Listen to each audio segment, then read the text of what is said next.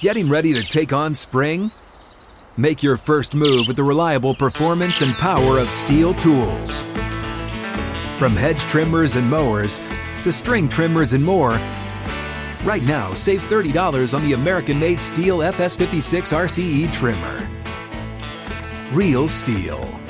The FS56 RCE is made in America of U.S. and global materials. Offer valid through June 16, 2024. See participating retailer for details. It's a blowout. 8th inning, 10-3. Bases are loaded for Verlander, who waits on a 3-0 pitch. He swings, and it's a high fly ball. Deep center field.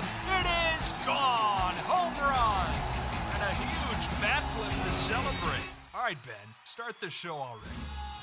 What is up, everybody? Welcome into another episode of Flippin' Bats with your host, Ben Verlander. Another exciting week of baseball. We got the storylines, as always, that we'll get to. We also have our special guest, Astros outfielder Kyle Tucker.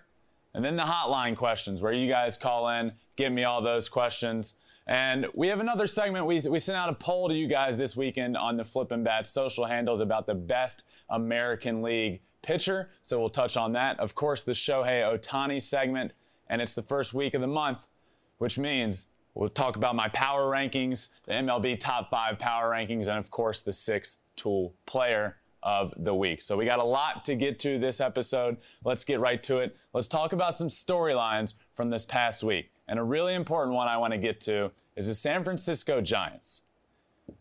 The San Francisco Giants played at Los Angeles this weekend against the Dodgers. And look, the Giants have sort of flown under the radar in the eyes of a lot of people this year as a team that's kind of just where they are. You know, maybe they've gotten lucky. They probably shouldn't be here. I'm here to tell you that the Giants are here to stay. The Giants are a good baseball team, and it's time they get the credit they deserve. This team goes into Los Angeles this past weekend for a big series against the Dodgers, who had just swept them at their own home. So everybody's kind of thinking, see, here it goes, here it comes.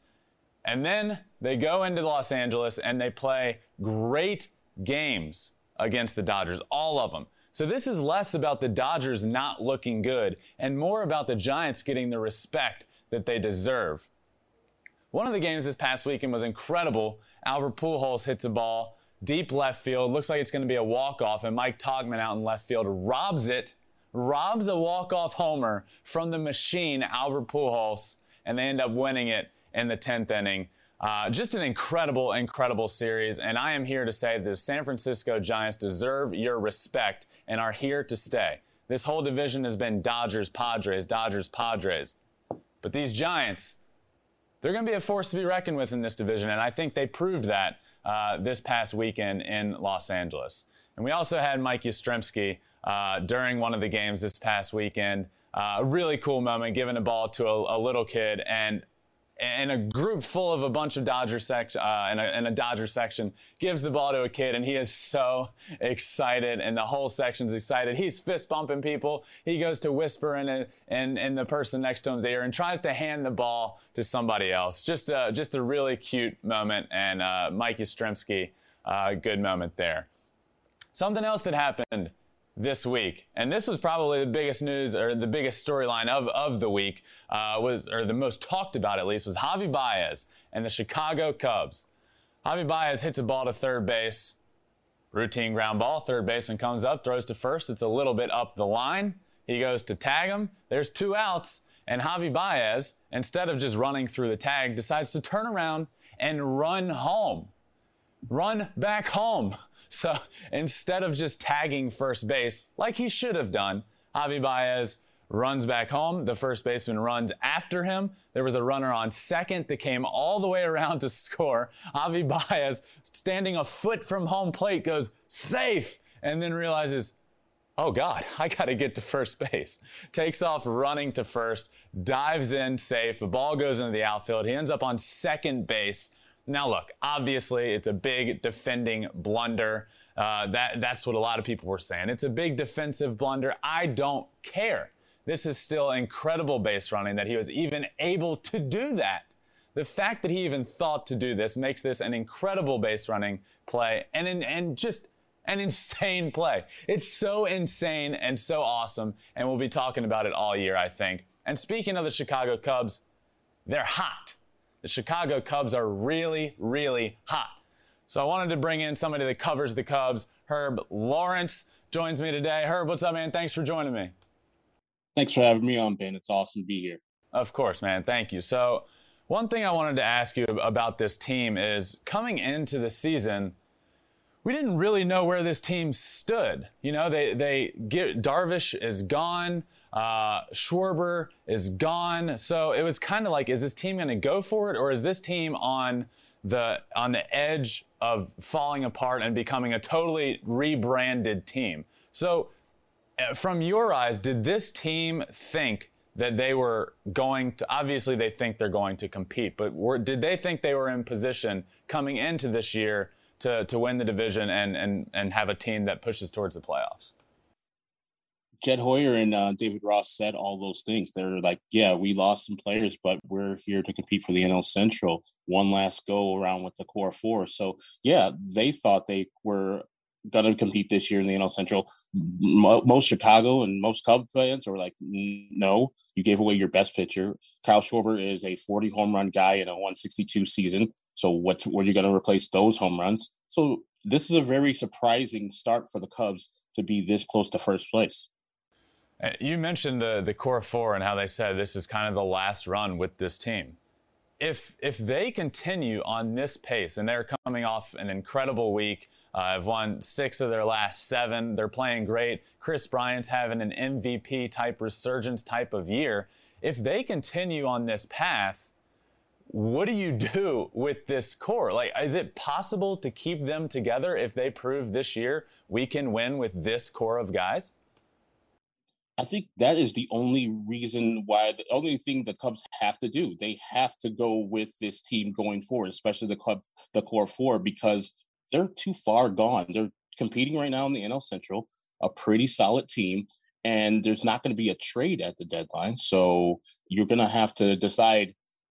I don't know if they can get all 4 back, but 3 out of the 4 have to come back, and the main one has to be Chris Bryant, because as you said, he's having an MVP type season. He was your rookie of the year. He was your MVP in his second year, won the World Series.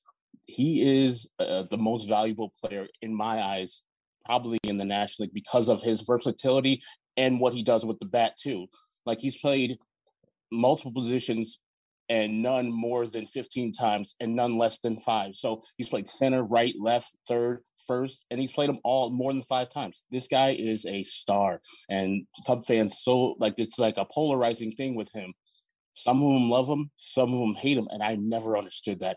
He is a absolute star that needs to be re-signed. I know it's going to be prohibitive to sign him back because he's going to make some good money because he's having a great year, but they have to do it.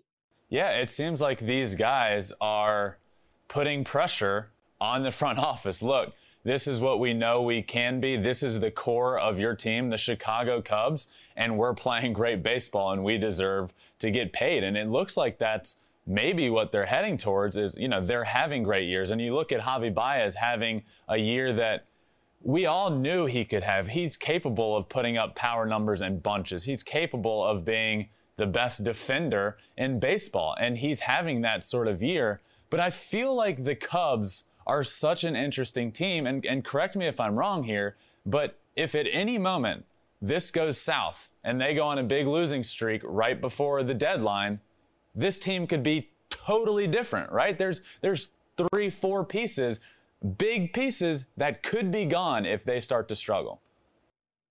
I think if an injury happens, like Chris Bryant goes down or one of the other big-time bats go down, then you can see a struggle for the Cubs. I don't see them with the core four and all the rest of the players like Matt Duffy, Bodie, and the guys playing poorly up until the trade deadline for them to precipitate them being a seller. So, yeah, possibly if one of them or multiple people get hurt, they could change course. But I think since we're at the beginning of June right now, it's going to be really tough for them to fall out, especially, you have that wild card going on right now. The NL Central is not that great. No one's going to run away and hide from you. So I think only in an injury will they be a seller this year. So you think buyers, and are you thinking a pitcher somewhere. Like, just get a pitcher that we can use, and let's make a run at this. Yeah, because you've had inconsistent starting pitching. Trevor Williams has been good, and then sometimes he's only pitching 4 innings. You had your ace of the team, Kyle Hendricks, struggled mightily for 3 or 4 starts, and now he looks like he's back to the Kyle Hendricks that everybody loves and knows. So, yeah, you need a guy in the starting rotation, maybe not a top-of-the-rotation guy, but a person that you can say, hey, here's 5 innings, here's 3 earned runs, go get him bullpen. Because the bullpen, surprisingly to me, has been really solid. Yep, I totally agree. The resurgence, it's almost like we're getting Atlanta Braves Craig Kimbrell again. It's honestly been, and I like Kimbrell, and he's had his issues over the past few years with command and all that stuff, and it's honestly feeling right now like when Craig Kimbrell comes in the game, lights out, game over. Yeah, when he got signed initially, he was the best closer statistically in Major League Baseball history. Then when he struggled, I was like, oh my goodness, this is bad. I was reminded of, I think it was Greg Holland, who signed late in the season with St. Louis that year, and it was horrible, abysmal. I think it was 2018. They released him. He went to the Nationals. He was rediscovered. I think that's the same thing that happened with Kimbrell, where he signed late in the season, didn't have a spring training and didn't really perform. And now I think David Ross did a great job of just getting him in the game last year and get him some positive reinforcement. Okay, you got through this inning. Good job. I'm going to take you out before you get in too much trouble. This year he's come back and he looks like the guy that has the confidence of, hey, I'm the best guy out here. There's no better closer out here in the history of the game. And I'm going to throw you this nasty fastball. I'm going to throw you this curveball and you're not going to hit it. I think confidence in a pitcher is much more valuable than stuff, because if you know and you think that people can't hit you, that goes a long way. And, I don't, I never pitched in the major leagues, but I see all the pitchers who are at the top of their game. They do have premium stuff, and everybody mostly in the major leagues has premium stuff, but it's those guys that have that confidence, that have that knowing vision, like, you're not going to hit me. And if you do, it's going to be right to my fielder. So see yourself onto the bench. Of course. Hey, Herb, thank you so much for joining me, man. I really appreciate it. I'm going to have you back at some point. We'll talk some White Sox. We'll talk Cubs. I don't know, but thank you so much for joining me, man. I really appreciate it. Ben, it's been a pleasure. Thank you, sir. Of course, man. So he said something there that I really think is true. And I've talked about it a lot. Confidence is so big in baseball, and when it comes to hitting and when it comes to pitching. I talk about it a lot. And it seems the Cubs are playing with a lot of confidence. And he talked about it with Kimbrell, and he talked about something that I think is big for this team, and it's David Ross. And he said when Kimbrell was struggling, or when he'd come out of a game and do well, he would get that pat on the back. He would get that, hey, good job. That we needed you there. Way to get through it. And then he's doing that to all of these guys. David Ross knows how important it is, how important accountability is, how important confidence is in baseball. And I feel like he's the perfect guy, and he is the reason that a lot of confidence is coming back into these players. And the Cubs, man, they're playing great baseball. So thanks again to Herb for joining me. But now let's move on to our guest this week, Astros outfielder Kyle Tucker. Kyle, thank you so much for joining me, my man. Yeah, no problem. Thanks for having me. Of course, dude. All right. As with everybody, we have a leaderboard, trivia questions right off the top. You got 60 seconds to answer as many as you can, and we'll see where you can get on our leaderboard. You ready? All right, let's go. All right. Who was your first career home run off of? Marco Gonzalez. Yes. Who was your first career hit against?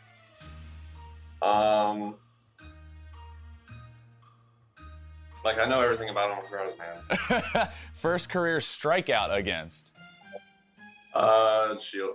Yes. James Shield. Where did you bat in your major league debut in the lineup? 7. Yeah. Your jersey number in your MLB debut? 3. Yes. Who did you bat behind in your debut? Carlos? No, Max Stassi. Where was your first away game in the big leagues? Seattle? Anaheim. Who were the 2 starting pitchers in your debut?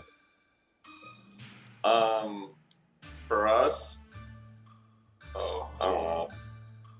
I know theirs was Shields. I don't know, Keuchel? No, Morton. All right. That's it. Good. All right.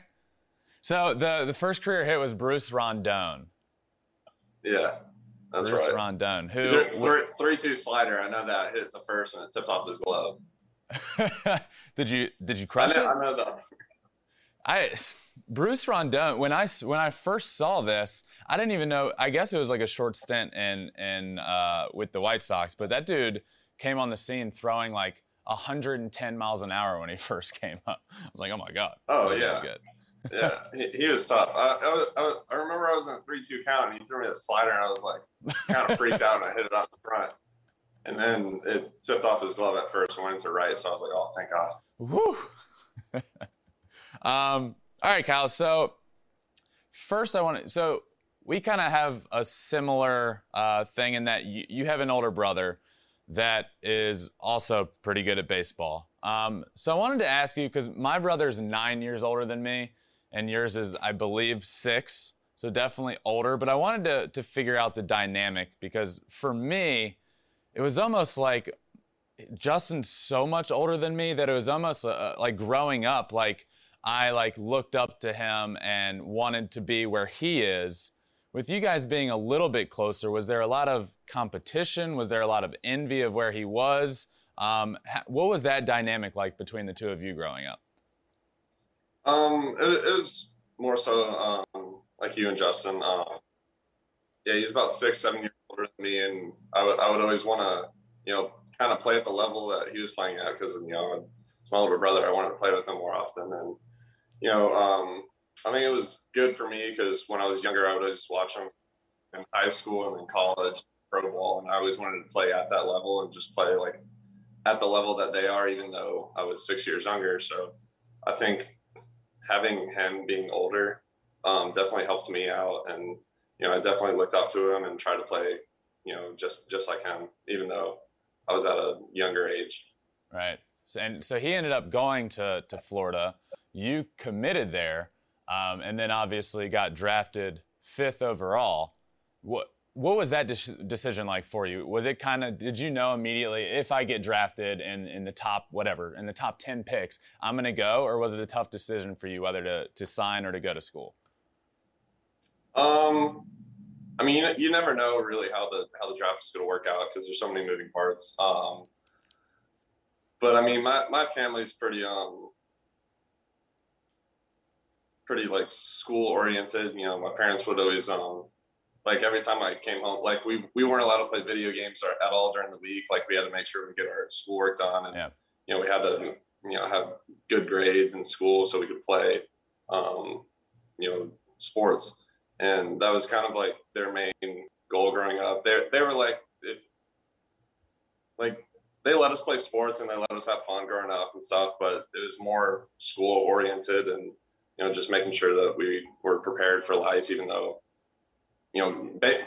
playing baseball is tough and not a lot of guys make it to the MLB. So it's always good to have like a little backup plan, but it's not always easy just bypassing college and going straight into a career from high school. But it's definitely I definitely enjoyed this experience so far, and I'm planning on playing a lot longer. So I'm happy with the decision I made. It was a good one. I always wonder because, I ended up getting drafted out of college. So I get into pro ball at 21 years old. And for me, that jump from college, from D1 pitching to the pros is the biggest jump that I faced in my entire career, from a young kid to the end of my career. And I would always wonder, the guys that came out of high school, how you did it. Like, you're then going from high school pitching to professional pitching. So you're going from guys throwing 75 to guys throwing 100. And it's like, was there a big adjustment for you when you got to pro ball, when it came to hitting?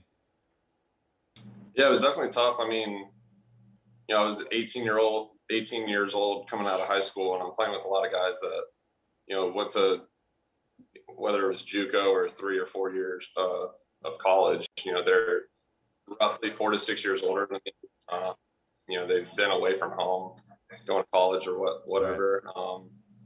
So it's definitely weird, just the fact that, I'm not playing like in my age range anymore, and guys are a lot older and coming out of college. So I always like kind of looked up to them, and even though we were on the same team, we were all boys and stuff and having fun, but it was definitely a weird experience at first.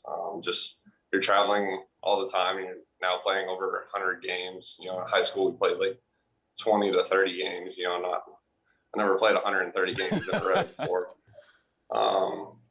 So it was definitely, life-changing experience, but, it's been so much fun, and I've made so many different friendships and connections throughout this game. It's all been worth it. So one thing that makes baseball so unique is that everyone goes through some sort of minor league experience. You look at other sports, and that's not necessarily the case. The best of the best can go straight to the top. And that's not the case in our sport. So I always ask people this question: what is like an experience or a story from your minor league days that you'll remember forever? I mean, each level is different, just because, like more recently back in AAA, like you take 4 a.m., 6 a.m. flights, and then you play later that day.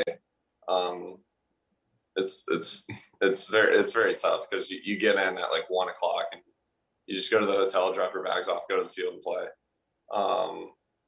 Like A ball, double A, we were taking like 15-hour bus rides before games. We'd play a night game and then just drive through the night, get there at like noon the next day, and then just go to the field and play. I don't know. There's so many different things, and they've all been. I mean, obviously, like you don't want to be taking a 16-hour bus ride before a game. I don't want to do that again. But it was definitely fun at the time. We would bring like consoles on the bus and play. Spend a lot of time playing cards and just having fun. And I think those are the most important things for us. Yeah, they're definitely not. They're not like fun experiences, but they're experiences that you're glad you have later. Like I remember when I was in low A at the time, I was playing in Grand Rapids, Michigan, and the furthest team we had to play was in Bowling Green, Kentucky, the Rays organization. And we were playing there, and the last game, getaway day, was a night game. And we were talking like, why is this? We have a 12-hour ride back. Why are you doing this? And they're like, oh, we have to have a certain amount of night games. This one just has to be the case. And obviously it goes into extra innings because that's just how it works. So it goes into extra innings. We don't get on the road until 12 midnight, and we pull back into Grand Rapids at like 11 a.m. the next day and had a day game and just had to strap it back on and get ready to go. And I feel like that in a nutshell is minor league baseball. Yeah, I think we've had to push back and like delay a game like an hour because the team hasn't shown up yet. So then you make it to the big leagues in 2018, and it's a little bit of a struggle for you at first. And baseball is so tough mentally. Like I feel like harder than anything because you're failing 70% of the time and you're considered great. So mentally, and for me, that was the biggest difference in every level I played at was the mental aspect of it and the mental grind. And you really have to learn how to struggle, and it's not easy. When you got up, how much of it was mentally like a struggle and a battle for you, and how much of it was like physical and the swing and the pitching you were seeing? I think at each level, whether you're going to like low A to high A, high A, double A, triple A or double A to the big leagues, I think each level has some sort of adjustment that you need to make, just because, there's better players there and, they're expecting a little bit more out of you and whatnot. But I think at the major league level, it's all about winning games. And, whether you go 0 for 3, but you're, moving runners over, or you go stack line over, that's being productive. And, in the minor leagues, it's more of, developing and just getting better as a player so you can help the major league team at some point. So I think, that obviously, in the big leagues, these are the best players in the world. Yeah. And, they're so good defensively at the plate, pitching wise. The ball's moving all over the place when guys are throwing the ball when you're in the box, and it's extremely tough. Like you were saying, we failed 70% of the time, and that you're one of the best in the league. So obviously, you never plan on struggling, and you never want to struggle, but we play so many games that it's going to happen at some point, whether it's for a month or a week or however long. You just got to mentally just grind it out, get through it, and find out what works for you to get out of it. Hey, folks, it's your man, Keyshawn Johnson, here to talk about Angie, formerly known as Angie's List, your go-to home services marketplace for getting all your jobs done well. Now, you might be wondering, what exactly is Angie? Well, let me tell you. It's the nation's largest home services marketplace, connecting over 150 million homeowners with skilled professionals to tackle any project, big or small. As a homeowner myself, I always have things I want to work on for my house, whether it's general home renovations or fun projects like putting in a pool. With over 200,000 pros in their network, Angie makes it a breeze to research, compare, and hire pros, ensuring every job is done well. Whether you're fixing a leaky faucet or planning a full kitchen renovation, Angie's got your back. And get this, folks, Angie's pros aren't just any old contractors. They're your neighbors, often running small businesses right in your community. Plus, they've been rated and reviewed by others in your area, so you're getting quality service. So why stress over home projects when you can turn to Angie? From finding the best price to scheduling a pro at your convenience, Angie's got you covered every step of the way. So get started today at Angie.com. That's Angie.com, or download the app today to get started on getting all your jobs done. That's Angie, your trusted ally in home services. Getting ready to take on spring? Make your first move with the reliable performance and power of Steel battery tools. From hedge trimmers and mowers to string trimmers and more, right now you can save $50 on select battery tool sets. Real Steel. Offer valid on select AK system sets through June 16, 2024. See participating retailer for details.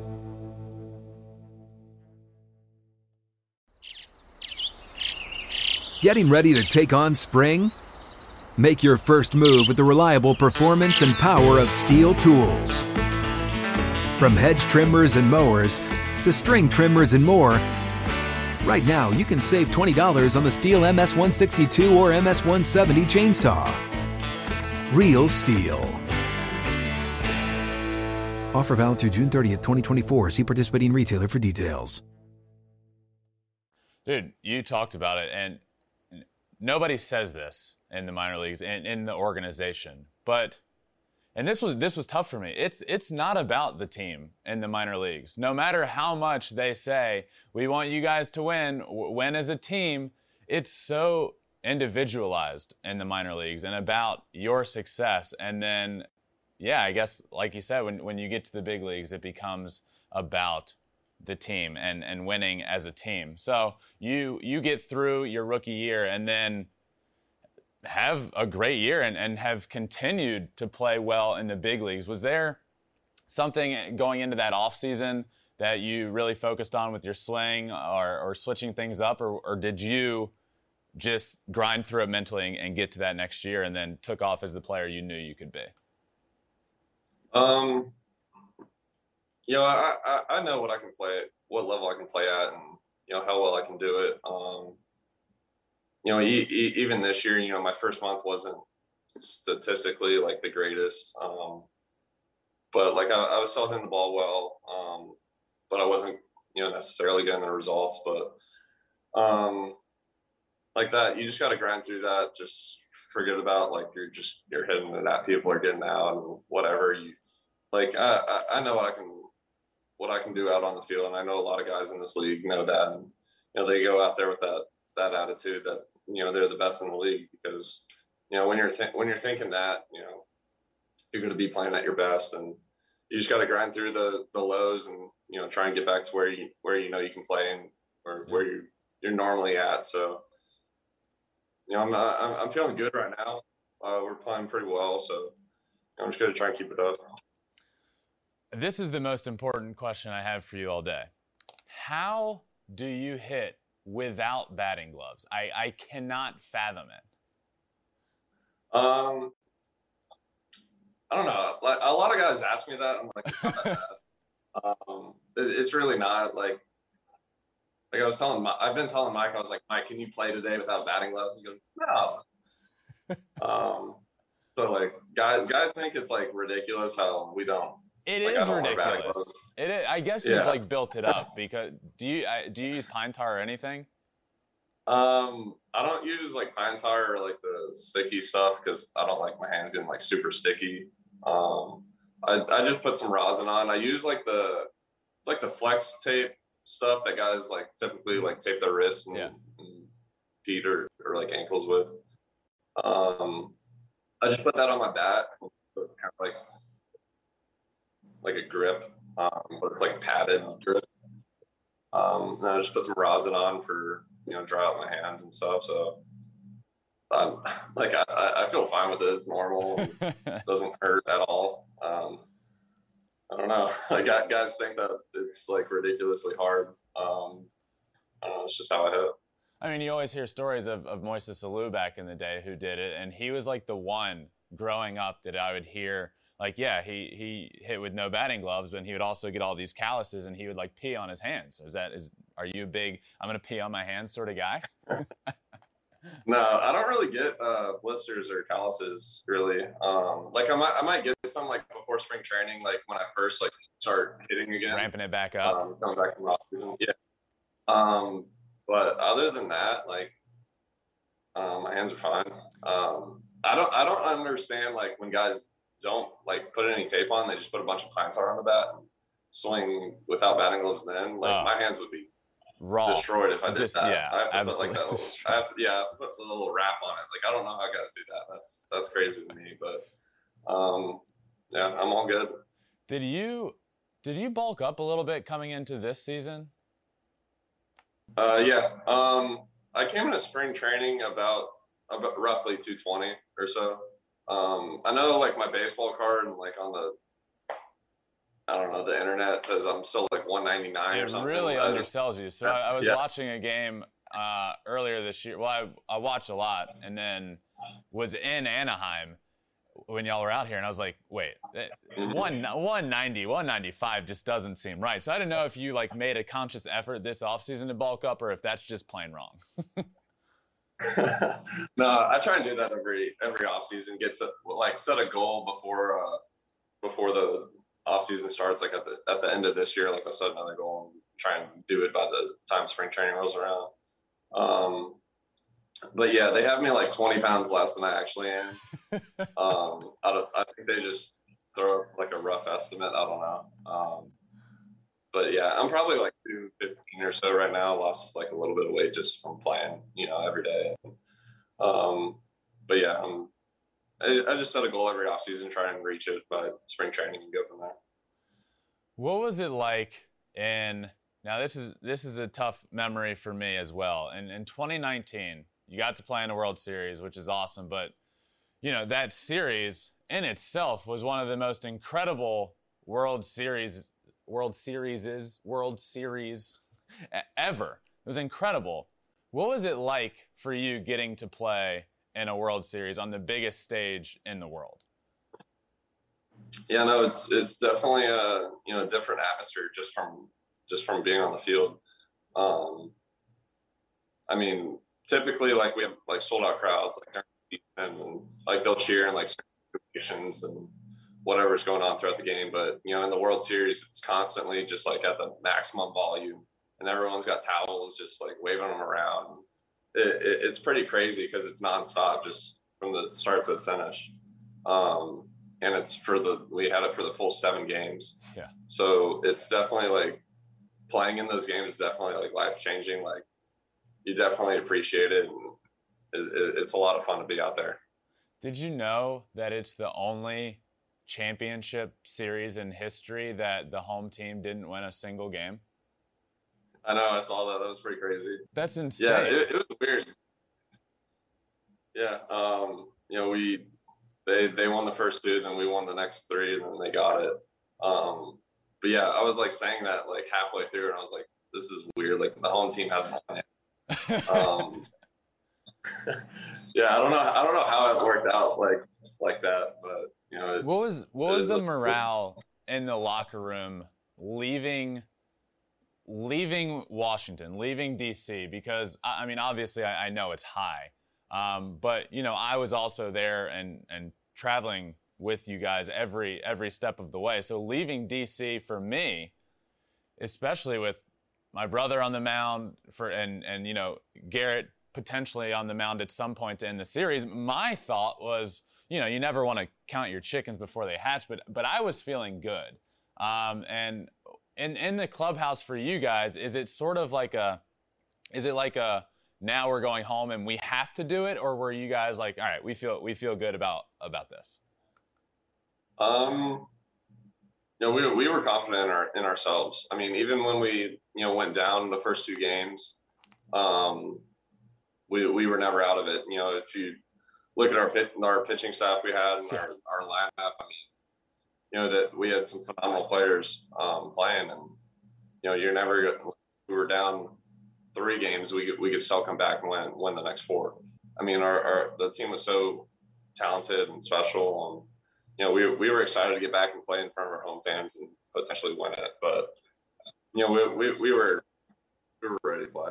So you're what were you, 22 at that time, playing in the World Series?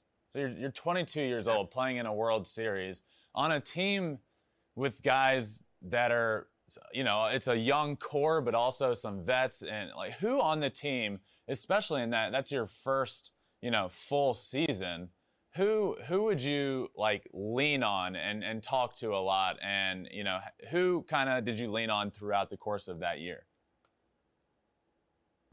I mean, I was around like the outfielders, you know, most of the time. You know, like in early work and BP and in the locker room, they would kind of section us like in our positions, kind of. So I mean, I would be around George and Red and Mike, and just, I mean, for us it was like you know, we would treat it as like a regular game. Yeah. You don't have to put any more pressure or put any more whatever into it. You just got to go out there and play your game. And you know, I look up to those guys, and you know, they've been playing this game for a long time, and they've been playing at a high level. So I just looked up to those guys, watch them go about their business, and try and, you know, just learn things that'll help me as I grow. Speaking of guys in the outfield, and when you say Houston Astros, you don't necessarily think this player, but talk to me about how incredible Yordan Alvarez is. I remember he comes on the scene and is just like, how is this guy doing this? I remember talking to my brother when he first came up, and he was like, one of the first games, he like sits back on a 3-1 changeup and lasers it the other way, and he's like, who is this guy? Yeah, I mean, I think the first time I played with Yordan was in AAA, and you know, I got to see him play every day from then on. But he's just one of those guys that just rakes up at the plate. I mean, I feel like as a pitcher, you would never want to like face him. I mean, I was looking at his career numbers the other day. He's hitting like 315 roughly, like as on his career, which is, you know, obviously like best in the game. I saw like he was the fastest. I don't know if MLB or just the Astros, like 100 RBIs. It's in history. I think you're right. Yeah. And I was like, this guy's just like breaking records for the franchise and for the MLB, just doing what he does. And, you know, he's a great guy to be around in the clubhouse, and he's such a good hitter. And, you know, we're excited to watch him, you know, every at bat. So I want to ask you, I ask everybody these same 3 questions, sort of like career moment type questions. So the first one would be, what was your welcome to the MLB sort of moment? It was probably my first game. I got up there and, it's my first plate appearance, and the whole crowd's like, it's like a standing ovation. Like everyone's standing up cheering. And I'm like, this is like, you don't get that in the minor leagues. Like they just cheer when you come up to the plate, but in the big leagues, they introduce you as you're going up to the plate, and the whole crowd just gets like it how it was for the playoffs. It's that loud. You're like, what the heck? So yeah, it was definitely weird, but it was definitely like wow, this is the big leagues now. What has been your most memorable play on the field?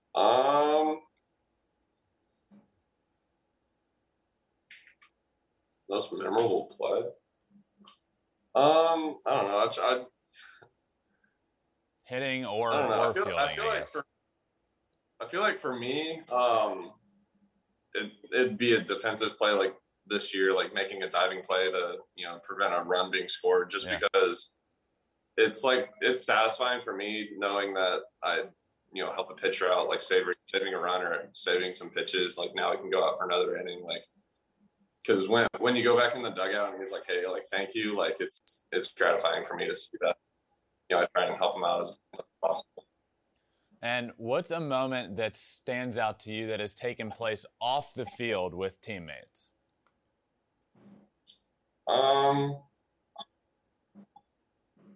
Probably one of our team dinners. Some of the guys got together, had a team dinner they paid for, and it was just like a fun group thing because we haven't really been able to do that recently. And, it was fun to get back together as a team and do something off the field because last year or so we haven't really been able to do that. So like a team dinner that we can all do, have some fun, eat some food and drink or whatever. So Kyle, there's a lot going on in baseball right now, and the game itself is changing. The game of baseball is changing and how it's portrayed and all of that, and especially recently, the unwritten rules of baseball have come up a lot. There's a lot of talk about what's right, what's wrong, new school versus old school. So if you were commissioner for a day, what is one thing you would change or implement to make the game of baseball more exciting?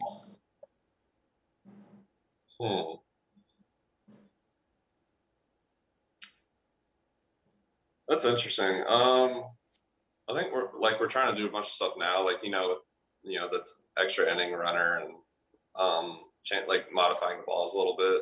It's kind of tough. Do you like extra you don't inning want to make the bags closer because there's a bunch of close plays. Right. I think changing the baseballs would make it the biggest difference in the game. Just because change it back to what it was, because it clearly they said they changed it this year, and it has clearly made a big difference. And I think all these no hitters, that plays a huge factor. I think a lot of strikeouts. So would you like to see a change back? I mean, I think we have a little bit of a problem here with the baseball. Yeah, I know there's a bunch of controversial stuff, whether you should make the baseballs better or worse or whatever. But I mean, it's not like you can tell the pitchers to throw the ball not as hard.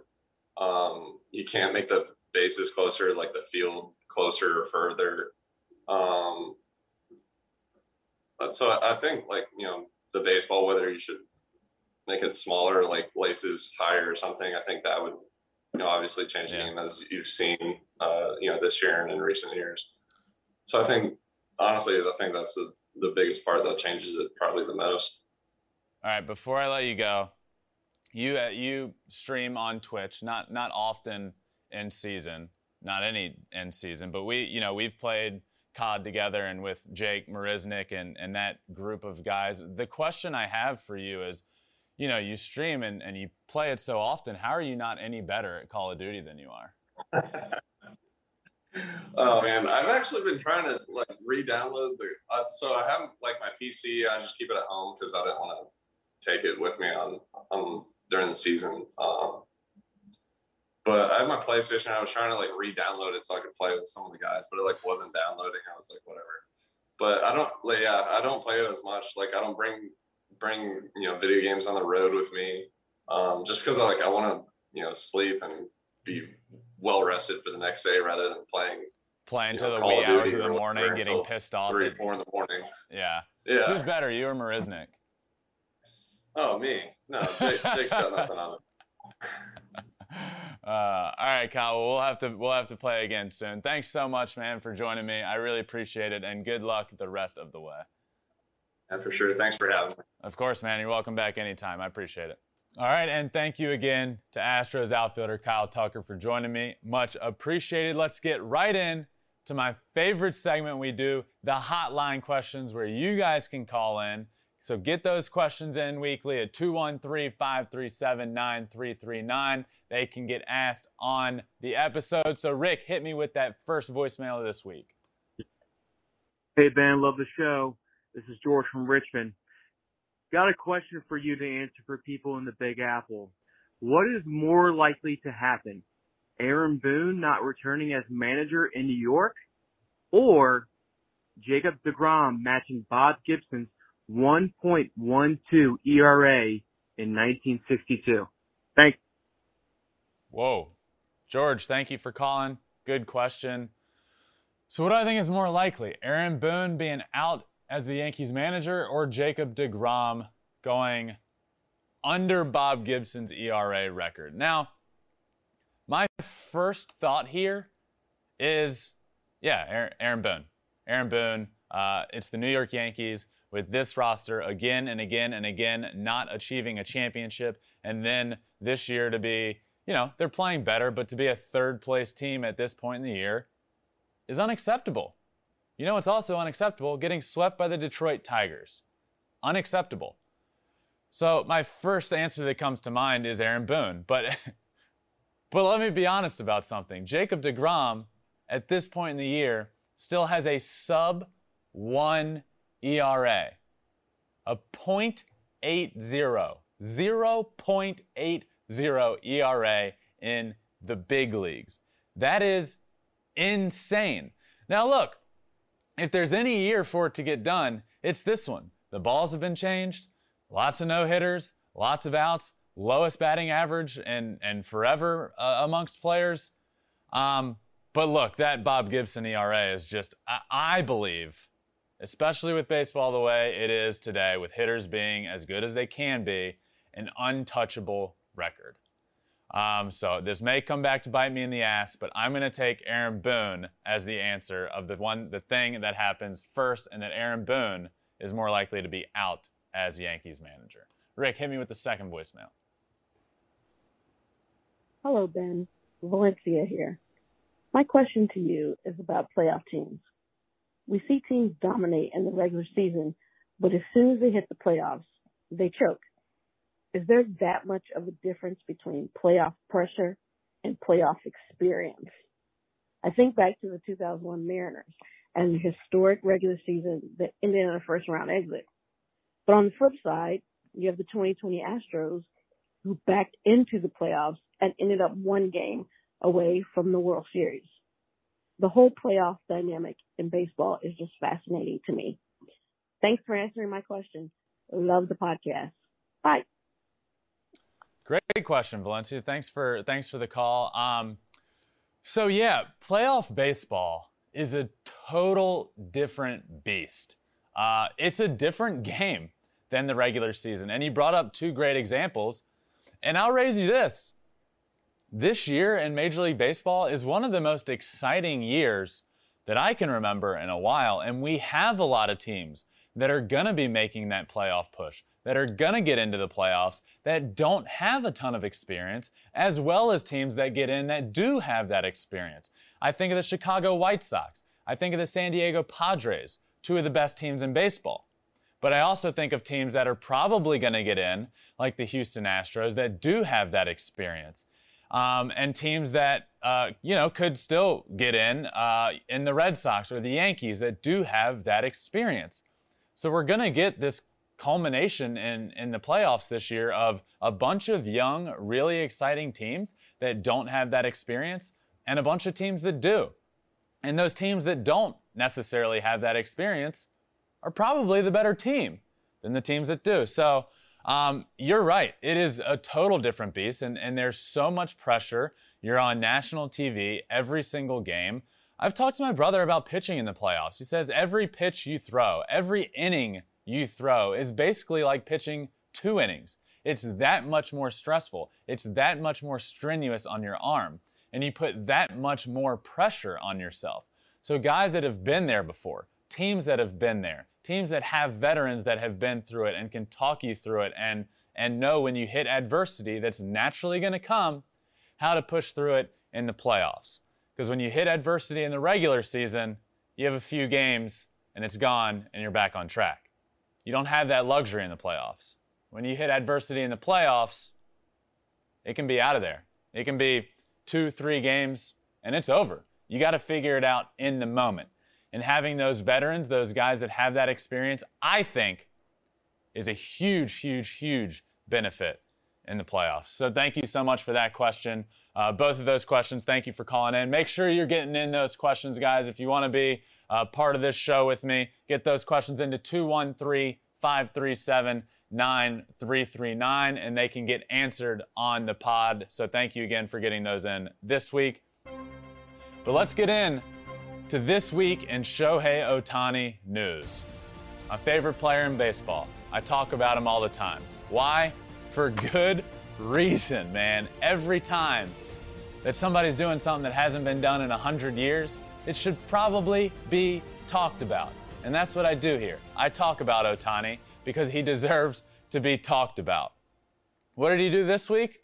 Earlier in the week, he hits a home run at 117 miles an hour. An absolute laser beam off the bat in Anaheim. Crushed it. Let me give you a stat here.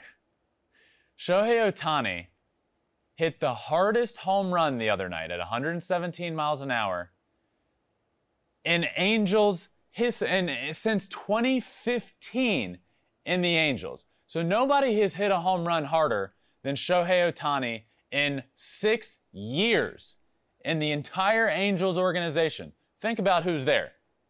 1, Mike Trout, the obvious one, the GOAT, the greatest of all time, potentially. I think so. Hasn't hit a homer that hard.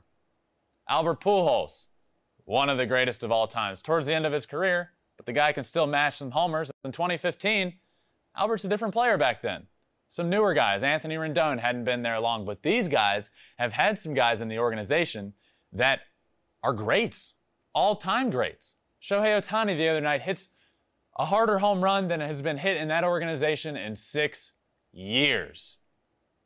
Absolutely incredible. Then, fast forward to later in the week when Shohei Ohtani is supposed to start on the mound. We hear Ohtani is scratched. When I first hear that Shohei Ohtani is scratched from the start, my mind goes in a blender. I get upset. Something's not right. I think the entire baseball world here is in fear that Ohtani and what we are seeing today is going to become derailed because of injury. So we're all on like pins and needles when we hear stuff like that. It later comes out that Ohtani missed his start because of traffic.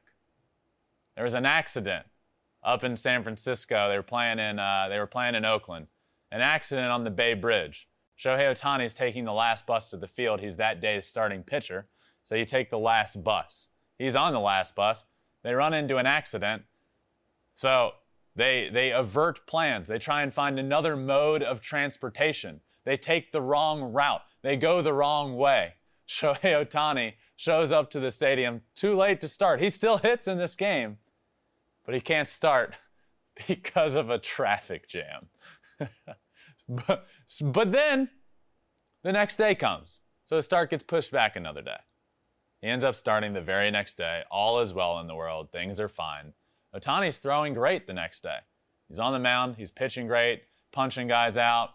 hadn't given up a run, and then all of a sudden, he throws one up and in to Mark Canha. Fastball up and in. Canha doesn't love it. Doesn't love it. Mouths off a little bit out there saying, hey, blah, blah, blah. You know, whatever he said. I'm sure there were some expletives involved. Probably. Ohtani probably didn't even understand him. But he just stood there and smiled as tensions flared. The benches cleared. Both teams come running out, you know, as they always do when stuff like that happens. And Ohtani just stood out there and smiled and like waved and said, I'm sorry.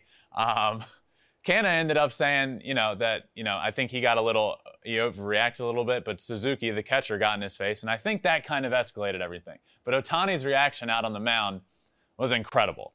And, I took to Twitter and talked about this and to Instagram, and people said, well, he threw 90 some miles an hour at his face. Like, what would you have done? I'll tell you what I would have done. If Shohei Ohtani threw 98 miles an hour at my face, I would have apologized to Shohei Ohtani for my face being there. That's how much I love Shohei Ohtani. So a lot went on with Ohtani this week. I love the guy. That is this week in Shohei Ohtani news.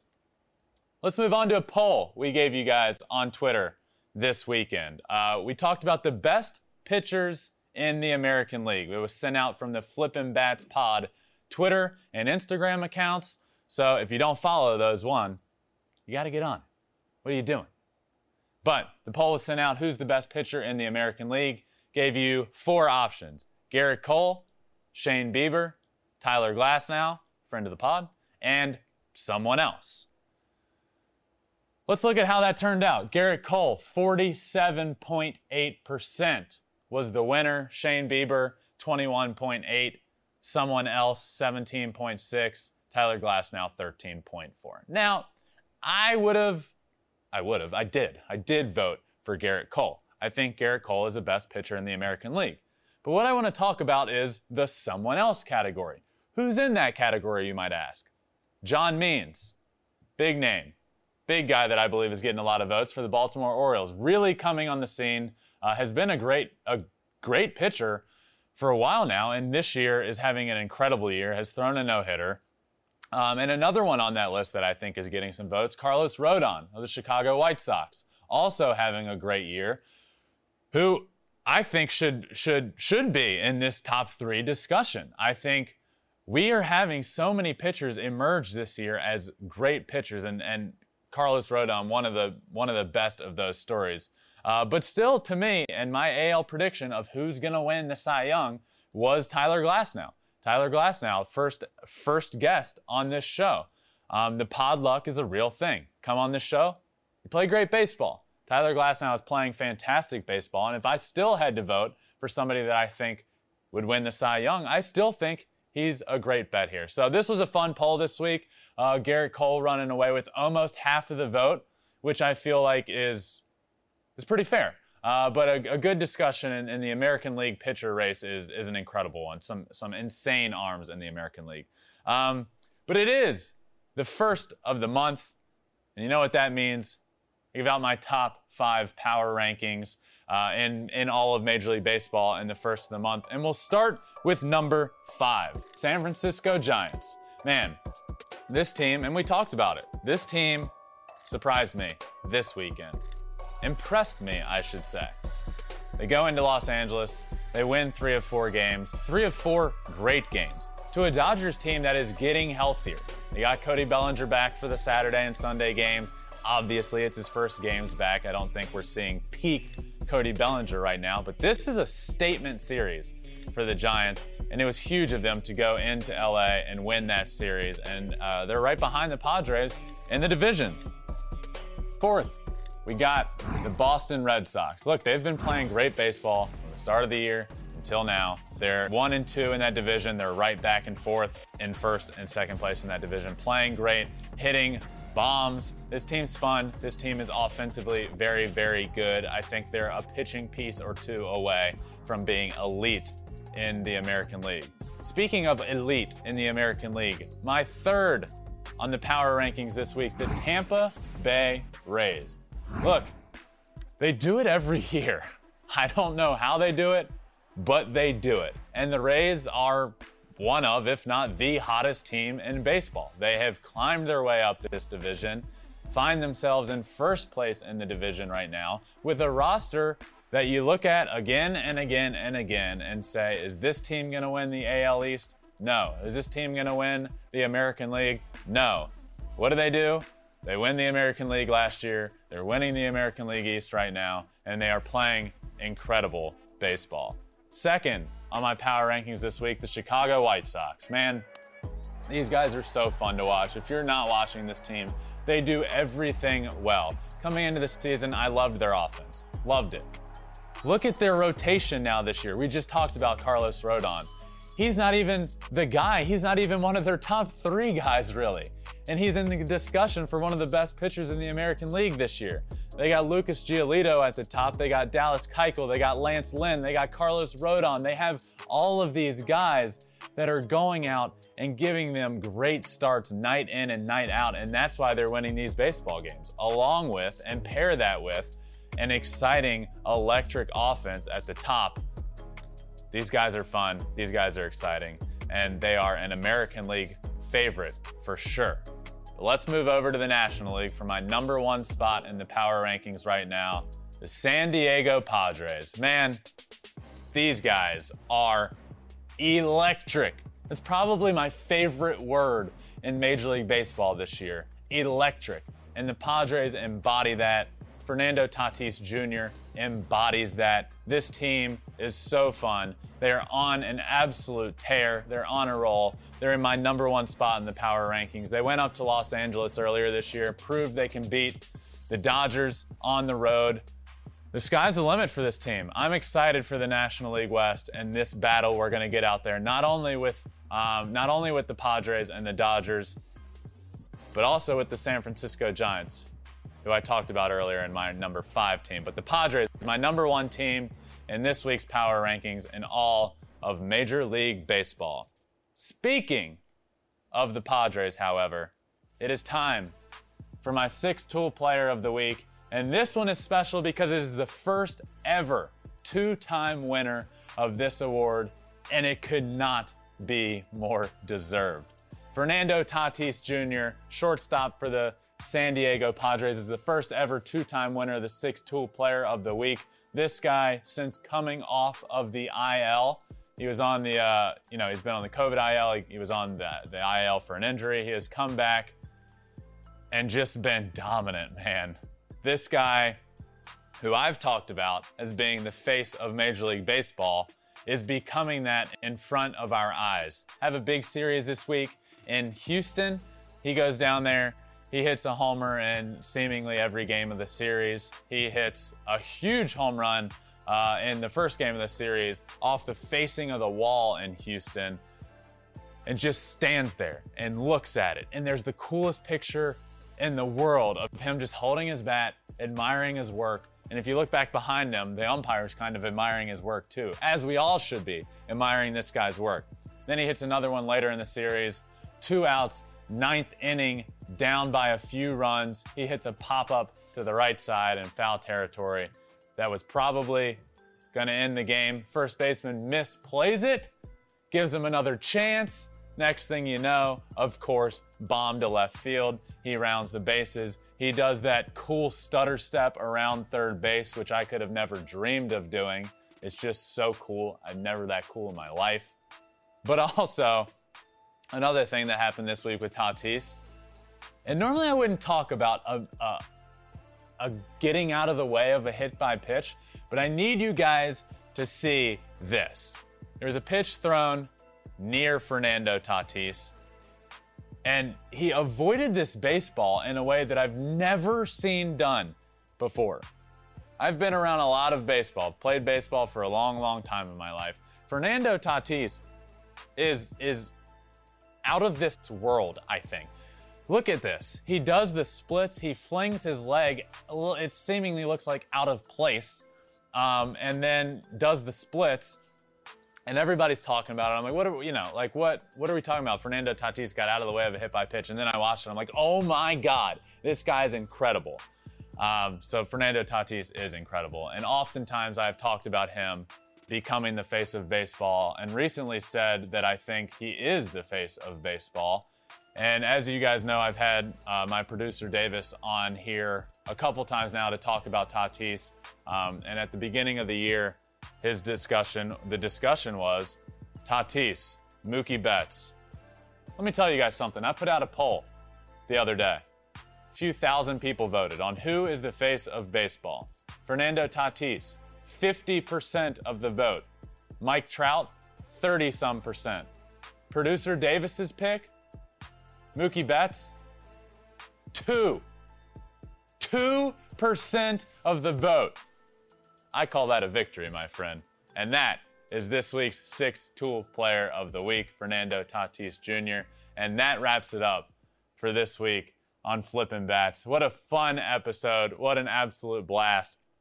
Thank you guys for listening and checking it out. And again, make sure you're following on all socials. It's getting fun on there. We put up polls that we're now featuring on the show. So make sure you're following Flippin' Bats Pod on all social media, but also make sure you're hitting that subscribe button wherever you listen to your podcast, Apple, Spotify, wherever it may be. And you can even watch the episode on YouTube. So thank you guys for listening, and I will see you next time on Flippin' Bats. It's a blowout. 8th inning, 10-3. Bases are loaded for Verlander, who waits on a 3-0 pitch. He swings, and it's a high fly ball, deep center field. It is gone! Home run! And a huge bat flip to celebrate.